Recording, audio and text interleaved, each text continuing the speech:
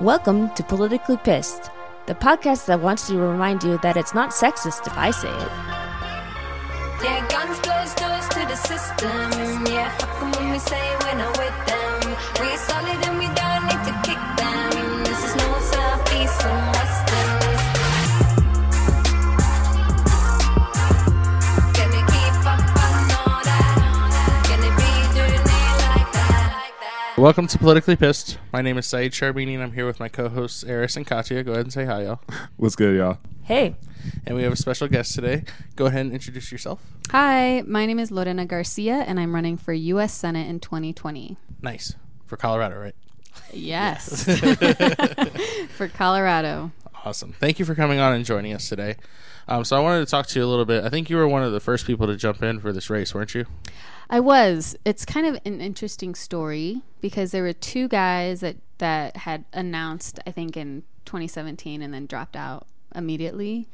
And then I was the first candidate that is still a current running candidate to announce in November. What was your major drive to want to run for office, in particular Senate? Well, I will say that I have been avoiding this forever. I've been asked to run for office more times than I can count, and I've just been saying, absolutely not, no way, not interested. And then it got to the point where I just kept seeing Cory Gardner continuing to make these really jacked up, stupid decisions and who he was confirming to our courts and to lead our agencies, that I said, you know what, that's it. He's up for re-election. He's got to go, but anybody but Cory is not good enough for me. And I was trying to think in my head. I was like, gosh, who should I ask to run? Who should I ask to run? And then finally I just thought, if you want to do it right, you got to do it yourself. So what are some of your connections? Like, how long have you lived in Colorado and your community that you're in now? What sort of other things have you done in the past to connect to that community that you think would be good for your position here? So I've been in Colorado my whole life, born and raised. I was born in Boulder. I'm actually the 7th generation Coloradan. My family comes from southern Colorado in the San Luis Valley area. And my mom is from Mexico, so I'm also first generation. So I have very interesting lived experiences where I can relate to the challenges that come with being an immigrant or having immigrant parents, and also the challenges that come with being multi-generational Latinos in the United States. I went to CU Boulder, and then I moved to Denver, which was where I live now. I live in Adams County, part of Denver, and I've been there for about 5 years with my wife, and that's where, I don't know, it's where our house is and our 3 dogs. Gotcha. What would you say are some of the primary issues that push you to run for office? Like, really, it's economic opportunity. Yeah. It drives me crazy that not everyone actually has the opportunity and the chance to be self-sufficient and thrive economically in their own right. We live in such a rich country, and for some people to be billionaires while some of their employees make maybe $12 an hour is criminal. And what I want to make sure that happens is that we all have economic opportunity to thrive. And part of that is education. It's also healthcare. It's also worthy investments. If we continue to price out entire generations from college, I mean, that's not economic justice. If we continue to make families have to make those difficult decisions of buying health insurance or of taking their kids to the doctor or of getting that surgery, or not having these surprise bills, that's also not economic justice. That's not just, period. No, I agree. And you have some really great points on your website, but I wanted to talk to you about the idea of the Green New Deal. I know that Ocasio-Cortez is the one that was behind pushing sort of the idea at first, but if you were to be in office, do you think that's something you might jump on board with? Like, because it seems like it speaks to some of the issues that you're talking about, and like raising minimum wage and making sure that people can afford college and stuff like that. I am already 100% behind the Green New Deal. I was the first candidate to back it 100%. Gotcha. Is there any particular part of it that you'd want to push, like that you have your mindset on, or are you just sort of like the whole idea that she encompassed. You know, what I love about the Green New Deal is that it's so visionary, and it's a roadmap that actually then allows us to really come up with solid strategic policy to get us to this place of having a 100% green economy. And I think what's really important for me in that is to make sure that we see and that we implement a just transition for the fossil fuel workforce. Because, we have done things in the past where we have eliminated entire industries without considering the impact of the workforce. And that's awful. It's awful for the families. It's awful for the communities. So within the Green New Deal, what I'm most passionate about is making sure that we are bringing along the fossil fuel workforce with us. Because the reality is, who has been the leaders in energy all this time? It's been the fossil fuel workforce. Who are the greatest energy surveyors of land? It's the fossil fuel workforce. Even if we look at like these awful, horrible energy companies like Exxon, they've already been investing billions of dollars in green energy and renewable energies. So they already have the technology. Now it's just about saying, hey, you have it. Now, God damn it, use it. No, I agree with you. They know it's coming, and they've been producing things to be ready for it. But I like that you said that, because that was actually the main point I wanted to go to in that with the new Green Deal was how do we transition people from fossil fuel jobs to new green energy jobs. And I think it's important. And you make a really good point that we need to take care of those people that have been taking care of us for so long. So. Yeah, for sure. Well, you did mention higher education. I just wanted to kind of see where you see higher education playing a role in transitioning and making a more equitable system for everyone else. I think that higher education, and including vocational and tech schools, is where we need to start investing more money in. We are not setting up the next generation of workforce to be able to actually build wealth. We're not even setting ourselves up to be able to have a skilled workforce for all of these new jobs. So we have to put a lot more energy, a lot more money behind expanding access to vocational schools, to tech schools, to college. I am a 100% proponent of tuition-free higher education, because really what it comes down to for me is that is a required step almost, whether it's college, whether it's vocational, whether it's tech. Everyone has to go through that step. We need to make it just as much as a right as K through 12. And what would you say to the studies that show the less investment students have in higher education, the less likely they are to actually attain the credential at the end? I think, when you talk about tuition-free education, that's not saying that they're not investing anything in their education. Mm. What it means to me is that they are not going to be leaving school with hundreds of thousands of dollars of debt. The other thing is, if we look at, for example, the students who are on Pell Grants, and we look at the students who receive that financial aid, and compared to students that maybe get a free ride because their parents pay for college. Those are two completely different things. The students that have worked their asses off to be able to get that Pell Grant, to be able to keep that grant, to be able to graduate from college. They are the rates of that, and I don't know the numbers, so whoever is fact-checking this, please put it in the comments. But whatever that is, I promise you, it's a higher rate of success. And then historically, underrepresented communities tend to match at lower institutions. Not to say that there's anything wrong with Metro. I love my Metro people.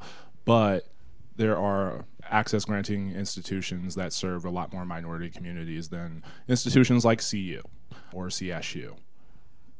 How do you see shifting that in order to make it a more equitable system? Because at the end of the day, you can go to college, but sometimes it also matters what name's on the degree. It does matter what name's on the degree, and I think that one of the things is we also need to get off of the idea of stigmatizing colleges that cater to communities of color. Metro is actually a great school. It's a great school. And the fact that they have a Latino student initiative, people automatically assume that, you have to go to Metro? I mean, CU's right on the same campus. Why don't you try to go to CU? When the reality is you actually have better qualified teachers at Metro than you have at CU Denver. But at the same time, I mean, like he said, the name on that degree is going to make a difference. Someone's looking at it like, oh, you went to CU versus Metro. And how can you push that message to everybody that Metro is just as good then? It's not just me that is going to have to push that message. Not just you know, you, it's that's what I was saying. It's a stigma that we need to actually address as a entire society.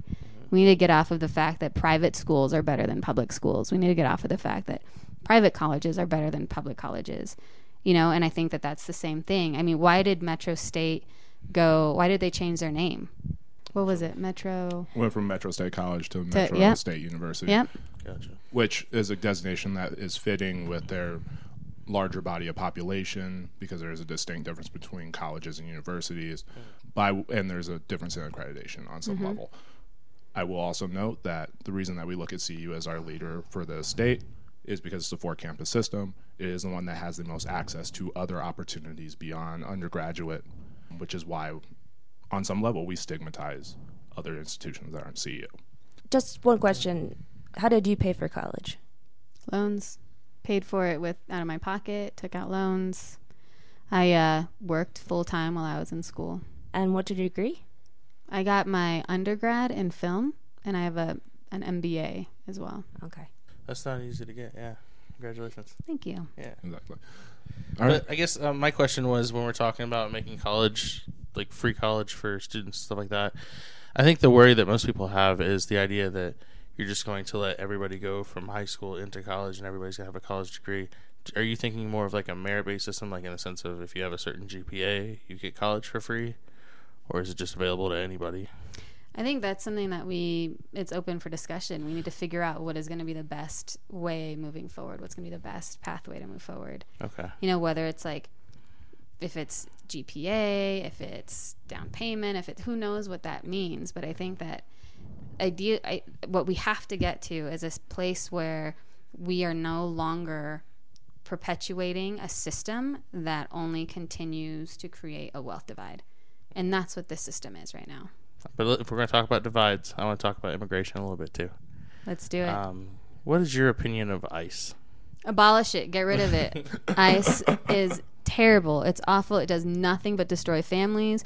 The only thing we're doing with ICE is our money as taxpayers. We're only paying to allow separation of families. We're paying so that guards can assault detainees. We're paying so that children can die while in custody. There is nothing that good comes out of ICE. I mean, it's true, right? We're paying for continued, it's like, oh yeah, also, I've seen it. We're paying for continued, profiling, right? Because that is one of the things that you're doing. It's worse than profiling. I've seen it.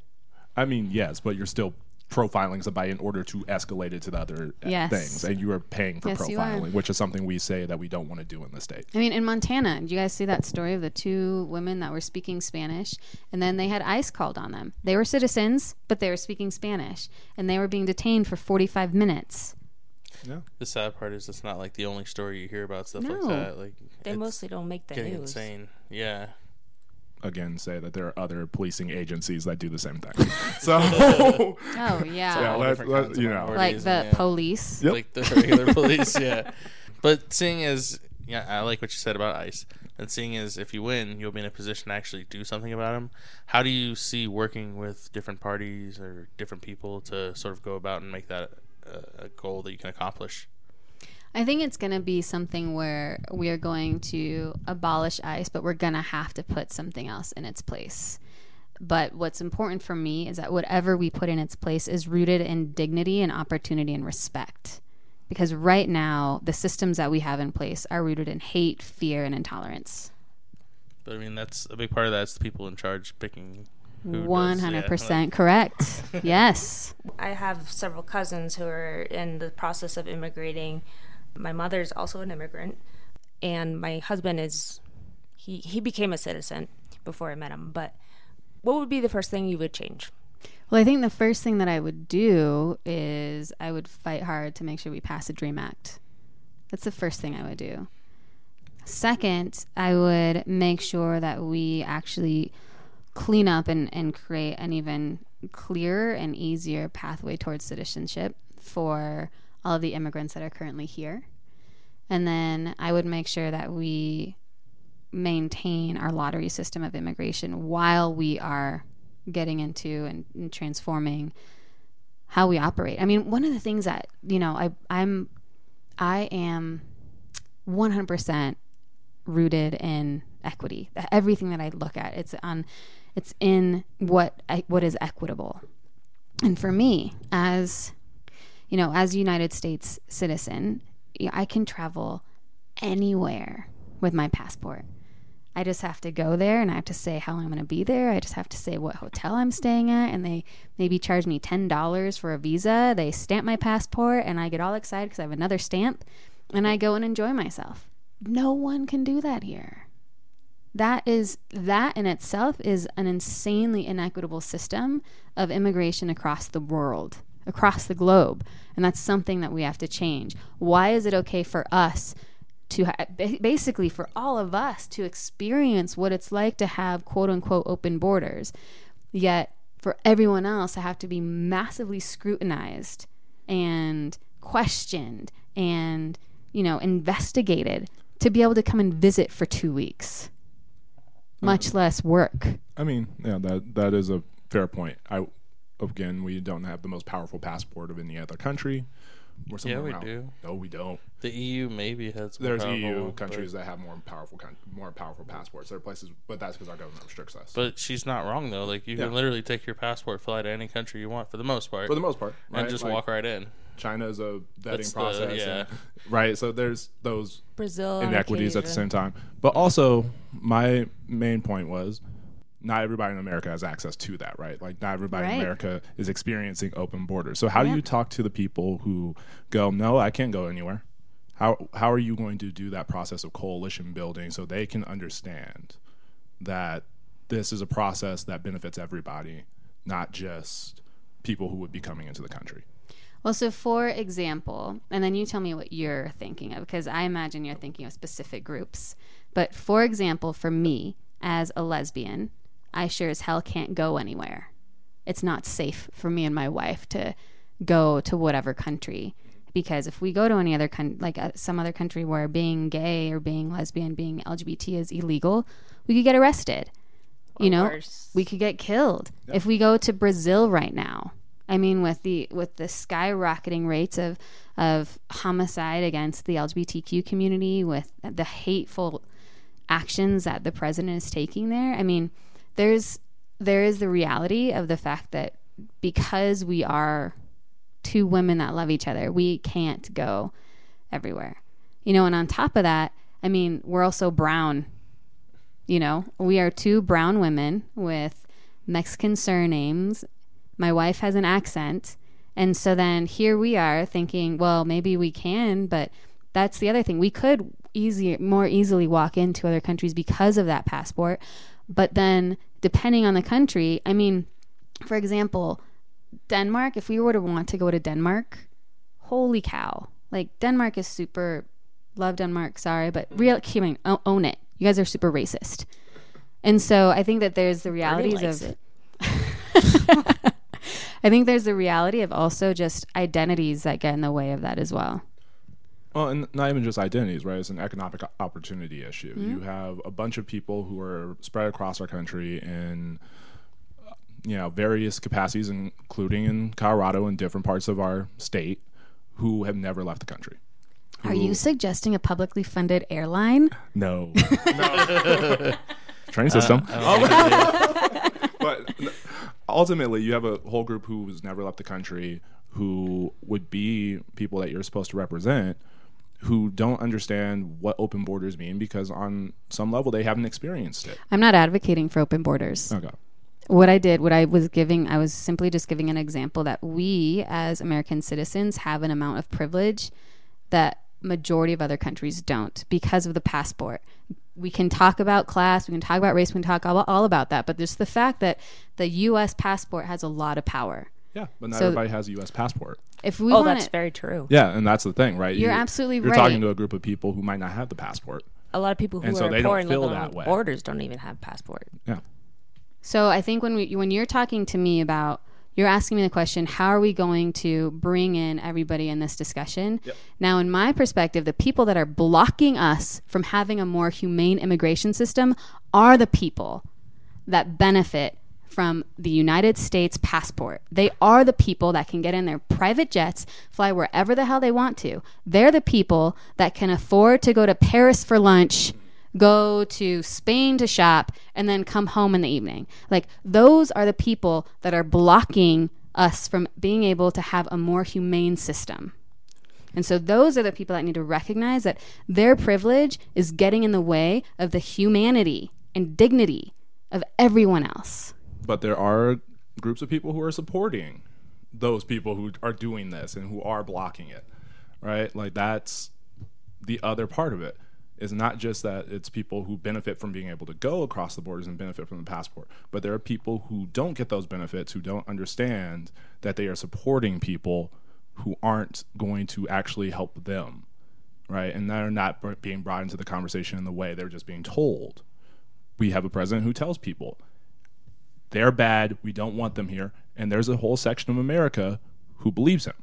They have never been to those countries. They don't have access. I believe the term is shithole countries. Oh, God. Yeah, I don't like repeating his words sometimes.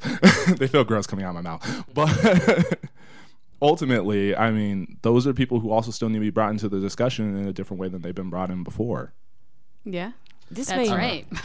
I've taken full advantage of the U.S. passport overseas. Like, it gets you anywhere you want to go. And However, it kind of you gets have me anywhere I been- want to go. I've also been detained in China for you've 3 also hours. both of you, Yeah, both I of you know. have been detained. yeah, but I've London only ever been Heathrow. detained domestically flying.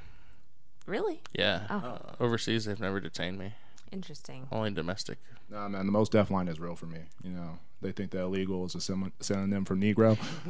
Yeah, every country. But I have to say that I have to admit that Mexico is a bit of a racist country towards black people. I know. Peru is also. You took me there for your wedding. Yeah, Yeah, it is. it's a. But There's no it's a perfect tangent. country. No, Yeah. I mean, no. like, No, you're absolutely right. Yeah.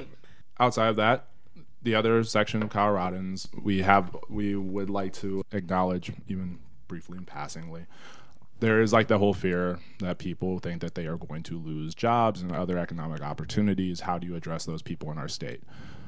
Even though the reality doesn't match up with it, but how do you bring them into that conversation so they understand that they're not losing out? so one thing I want to just make clear, and I feel like, correct me if I'm wrong, but I have this small inkling that because I'm running as a Democrat, that there's this preconceived judgment that all I'm doing is reaching out to Democrats in my campaign. Well, I want you to know that that is furthest from the truth. Because Especially because you're from Adams County. I'm from Adams County, but this is a statewide race. Yep. We are not a blue state.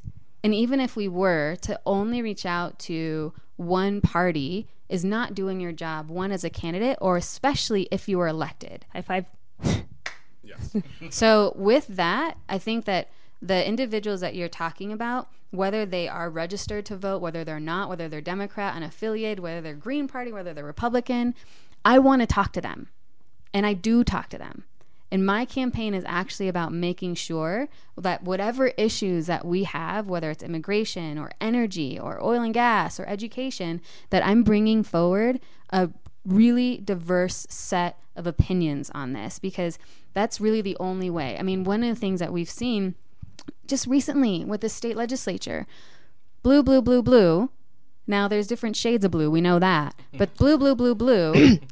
And so then what we have there is we were pushing all of these amazing, quote unquote, progressive policies, but they were ramming them through like as if the state capitol was going to burn down. Some of these things, sure, we needed to push them through because basically, like our environment, we have to push those policies through.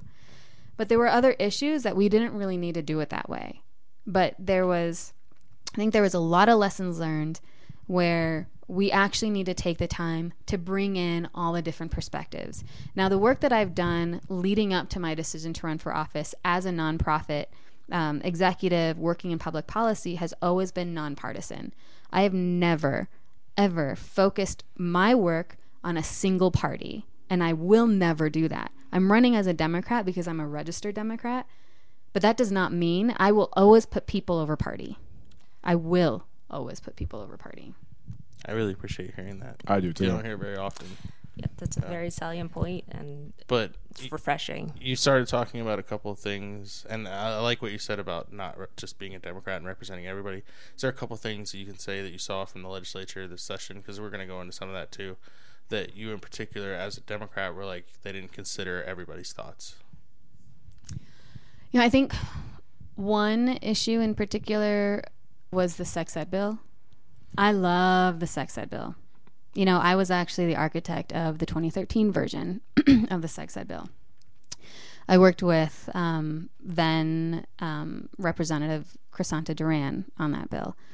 Now, when they went ahead and updated that bill, I don't know what they assumed. I can't assume to know what they assumed. But the way that what it felt like and what it looked like on the outside was, to start with, they were just totally jacking up the messaging on that bill. I mean, first off, they were claiming this bans abstinence only. Hey, newsflash, that was already done in 2013. You know, they were talking about this is going to incorporate LGBT in sex ed. Hey, guess what? That was already done in 2013. They were cleaning up the language, which was absolutely necessary. But at the same time, that the way that they went about it, without actually bringing to the table different groups, different perspectives, different faith groups, different backgrounds of families, whether it was, you know, families of color or immigrant families or families of faith, you know, they just assumed, hey, since we have the entire blue chamber, we're going to move forward. Well, guess what? Because every blue candidate comes in a different shade of blue, it wasn't that easy when it got to the Senate. They had to make some really horrible concessions. They had to make some amendments. And I don't even know if this one amendment actually passed. Again, fact check, put it in the comments. But if there was an amendment that was brought forward to basically allow parents to opt out of the gender fluidity, I'm quoting, gender fluidity portion of sex ed. You know, and to me, I'm just like, okay, first off, that's jacked. That's fucked up. You can't, like, what? And second, I was like, why were some of these families not engaged in the first place to make sure that the language was written in a way where they would feel comfortable, instead of coming forward and bulldozing the sex ed bill to become one of the most dramatic pieces of legislation this year? May I add to that? Yeah, no, you've been wanting to talk about the sex ed bill for a while. So Yeah. So behind the scenes background on that, Senator Coram, he was a Republican sponsor, and once it passed the House, he wanted to take himself off the bill because he was very sure that his constituency wasn't being included. I don't particularly like Senator Coram, but I think he had a point, because I don't think people were just going to pretty much bulldoze this bill. And although my personal opinion, I agree with this, you do need to bring in constituencies and ask their opinions. Just because you don't agree with people doesn't mean you should not include them. Maybe what makes your campaign unique is I'm assuming you're going to listen to people who are rural and who are of faith backgrounds, and you may not agree with them, but you're going to try to incorporate them. Absolutely. No, that makes a huge difference at the Capitol. I mean, there's not a lot of that there. Do you think you can be a force to help bring people together up there? I hope so. You know, I think one of the interesting things is I'm often labeled as the most progressive candidate in the race. And I'm like, sure, I'll take that title. But if being people-centered is being the most progressive, then that's a shame on everyone else. It's pretty sad it's gotten there, yeah. It's sad, but I would think that's like always been the case, right? If you were people-centered, you are the most progressive person in the room. Yeah. It's like they always talk about liberals and stuff. It's like, well, we just want to care about people. So, do you have any campaign finance policies? Yes. Awesome. You want to tell us them? I would love to tell you them. I am only accepting donations from human beings. I'm not taking. Can you specify? I'm not taking a single dollar from PACs, from corporations, from even well-intentioned PACs. You know, I think that I believe that in order for us to achieve any sort of meaningful change at the Capitol, we need to achieve campaign finance reform. And if I'm going to be fighting to make sure that dark money and big money and corporations stop buying our elections, then I need to run my campaign exactly that way. Exactly. So let me ask then, how many checks have you sent back? 2. Nice. So I mean, come on. Do you No. really think like any corporation would want to send me a check? No, anyway? but I'm just saying if one did, like, have you sent it back yet? I Yeah. haven't sent any check back specifically, but I've rejected 2 donations from people who have wanted to be anonymous. Okay. Okay. Good. Fair. No, walk Maybe the it walk. was I from like it. Turning Point USA. No. No, they're too busy with the mayor election. Instagram feed. we can talk about the mayor a little bit. I don't know how much you've been paying attention to the Denver municipal elections. Oh, so much for So not living in much. Denver, or not living in Denver County. Yeah. So Yeah, much. it tends to draw everybody in.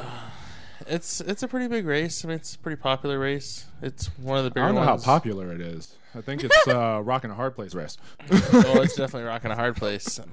So you don't have a say in it, but I think I don't me and either. You do. We do. Who are you guys going to vote for? I don't really want to talk about Yeah. Oh, someone's dodging a question. it. Yeah, no, that's a fair point. I feel more comfortable like telling somebody if I had an abortion than telling who I would vote for in this election. Ouch. No, it's like, a really wow, painful shouldn't agree with process. abortions, yeah. And I Well, vote this is- early, so I've already done that. And yeah, man, there's a lot of stuff that came out that made me cringe afterwards. Right? Like, Yeah. I just feel like me and Eris voted for the same person. That's all I'm gonna we say. probably did. Yeah. But it hurt. Oh, It hurt a lot. It hurt a lot. Hurt a oh lot. my God. Yeah, It's stick with the evil that you know, not the one you don't. exactly. I'm Oh. not Yeah. sure. No. No, you don't like No, that one? not him. No. I'm afraid of losing friendships Sorry. over this. You don't have to say anything. You don't have to say anything. You don't get to vote on it. Yeah. I know. So you But- just be like, I don't know. There's some sketchy business going on. No, Oh, it's yeah, there definitely is. sketchy. It's Very been one of those things where I didn't realize that people really want to be mayor of Denver that badly. And, Apparently, it's a popular gig. and now it's become like a very popular gig that I now question everybody's intentions for running. Can we do the same thing for questioning everyone's intentions for running for U.S. Senate? Oh God, yes. Absolutely, absolutely. If you want to run through, we I'm can on talk I'm about on each record with a person's couple issues, of them. yeah. Like maybe they should just stop now. Yes. He actually Yeah. has said that Yeah, before. Mr. Silky Hair. You know who you are, I don't know But in who case you Mr. don't. Silky Hair is. Johnson. Almost- Just leave, man. Just leave. Just give it up. Yeah. And I like you. Just give it up. Like you as a person. You're like Kramer, right? You just pop in the doors. You're like hi, and then you leave. We But did- I just want you not At one to point, we be in stole his elected office. cupcakes. Yeah.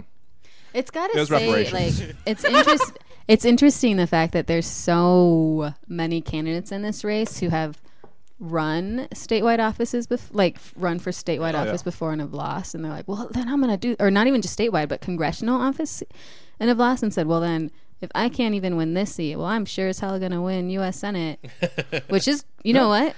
All the power to you. If you think that's the case, go Well, for it. And Bring I it. guess I had another question too: is how would you have felt if Cristante Duran had jumped in this race instead of CD1? I would have still run. You would still run? Mm-hmm. All right. How do you feel about her challenging DeGette? I think that Diana DeGette should have been mentoring other women for a long time now already.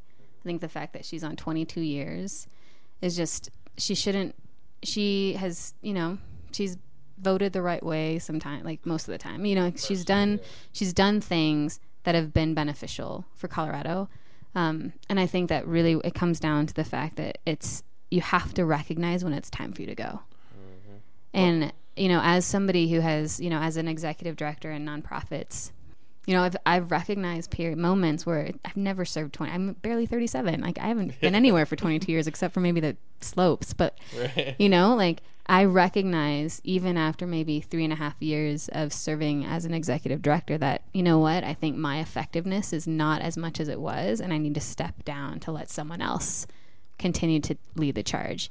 And I think that when we're looking at politicians, it's almost impossible for them to do that because that's what they're there for. They're there for job security. They're there, like, when Diana DeGette, here's the thing. When Diana DeGette, either if she loses or she finally steps down at some point in the future before she dies, like, we are going to have to keep paying her almost her entire salary every year for the rest of her life. looking at like Ed Perlmutter, how long has he been in office? Is it Well, Forever and a day. it's less than her. Was it 18 years, 14 years, 18 years? I don't know. Yeah. But like He's it's much more beloved than she even is. the same thing. Like that, even just that piece of like if you serve long enough, you can basically earn like what your income is as a representative or a senator when you're not even serving anymore.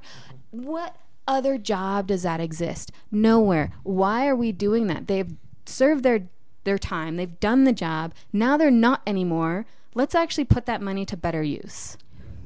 One idea I had is that if the representatives and the senators and the Congress get this incredible Cadillac health care, why can't the rest of the United States get that? Medicare for all, Yeah. Well, single payer. again, that would go back to higher education because we don't have enough doctors or nurses Right. or PAs. Right. Or even It's not any sort of system, whatever single payer healthcare system that we can bring on, we can't do it overnight. I mean, that's just something we have to recognize. It's not a flip the switch. I mean, there's going to take time because we need to make sure that we have enough people. It's like Polis's kindergarten idea. Like, brilliant. Yes, finally. Okay, now where are we going to get those teachers? Where are we going to put these kindergarten classrooms? You know, we already have districts that don't even have enough space. Oh, we have districts So- that don't have enough funding to pay for 5-day-a-week school. Like, Yeah. Hello. We pay I our mean, come on. teachers some of the lowest in the nation. Like, there's a lot of big issues here. while having some of the most constraints, right? Like there are other states that don't pay teachers as much, but they also don't require them to do the licensing we do. They don't require to do the. And now I do want to make clear, like, I am full support of all-day kindergarten. Full support, because it is going to dramatically help working families. Mm-hmm. And yet I think that we also needed to figure out how do we get to that. And like the state should have figured out how are we going to help districts get there instead of putting the onus on the districts to come up with their own plans. Yeah, no, I really think that's one of those things where it's a good and not so good. Not Like so it's good. great. It's great to have it, but it also is not so good to not have thought about all of the things that need to be in place in order for it to be a reality. Just it's lack of forethought. Yeah, I would say that about our governor for a lot of things. So it's Right. okay. Okay. All right. Do you have any other questions for it? I don't think we have time, but No, we're pretty much out of time now Yeah, we're anyway. pretty So much out of time. we can get to final thoughts if you want. So anybody, do you have one that you want to go with? We can save it for last if you want. Do you guys have anything you want to go with? yeah. Okay, Okay, go ahead. Fuck you, Denver. All right. Love it. That's what I tried to avoid. Eris? I echo Katya. Fuck you, Denver. Fuck you for making me have to choose between the lesser of two evils. Actually, I don't even think there's a lesser of two evils because I'm pretty sure they both have horns and tails. So, fuck you. Better candidates all around. I'm really tired of this. We do not need our state being led, our city being led by morons or by people who abuse power or by people who don't understand what NAACP is because, I mean, you have a police force that doesn't respect the rights of brown people already. So, fuck you, Denver. All right. Yeah, I'm looking forward to 4 years from now where somebody else is mayor. Okay. Already. Already. My final thought is I spent this last weekend at a conference. It's a legal conference. And we spent some time discussing the Supreme Court and the new justices and stuff like that. And really, we need to be very careful about what we do in the next election because the next president will likely pick, the next president in the next 4 years will likely pick at least one, probably two more Supreme Court justices. And that could really permanently sway the way the court goes for at least the next 20 to 30 years. And that's a huge deal. So everybody get shit together, get out, knock doors, vote for people who matter, vote for people like Lorena because they're going to make the difference. So thank you. RBG can't live forever. She can't. Oh, maybe technology will catch up so she can. I want to see her mobile. Yeah. Dead man days. Thank you. I think that you bring up a great point because really 2020 is far more important than just getting Trump out of office and just getting Gardner out of office because never before has our planet or our health or our education or our dignity, our wallets has ever been more on the line than this coming election. And we have got to make sure that we're not just replacing these guys, but that we're replacing them with a new type of leadership. It can't just be the same old, and it can't be yesterday's leaders. It has to be new types of leadership. People who are not interested in a political career, people who are not interested in doing anything that it takes to get reelected, but people who are interested in making sure that we vote for policies that are rooted in equity and that are people-centered. And that's what I commit to doing, because when I win U.S. Senate, you're not only just going to have a senator up there, you're also going to have a partner, and that's important to me. So check me out. My website is lorenaforsenate.com, LORENA for Senate.com. And you can also find me on Instagram, Twitter, and Facebook at Lorena for Senate. And yes, donate, because this is 100% people-powered, no special interest money, nothing, except for every single individual is a special interest to me. Perfect. I love it. Well, that's all the time we have for this week. Everybody want to say goodbye real quick? See you later. Be easy, y'all. Oh, and shout out to all the new grads. Bye.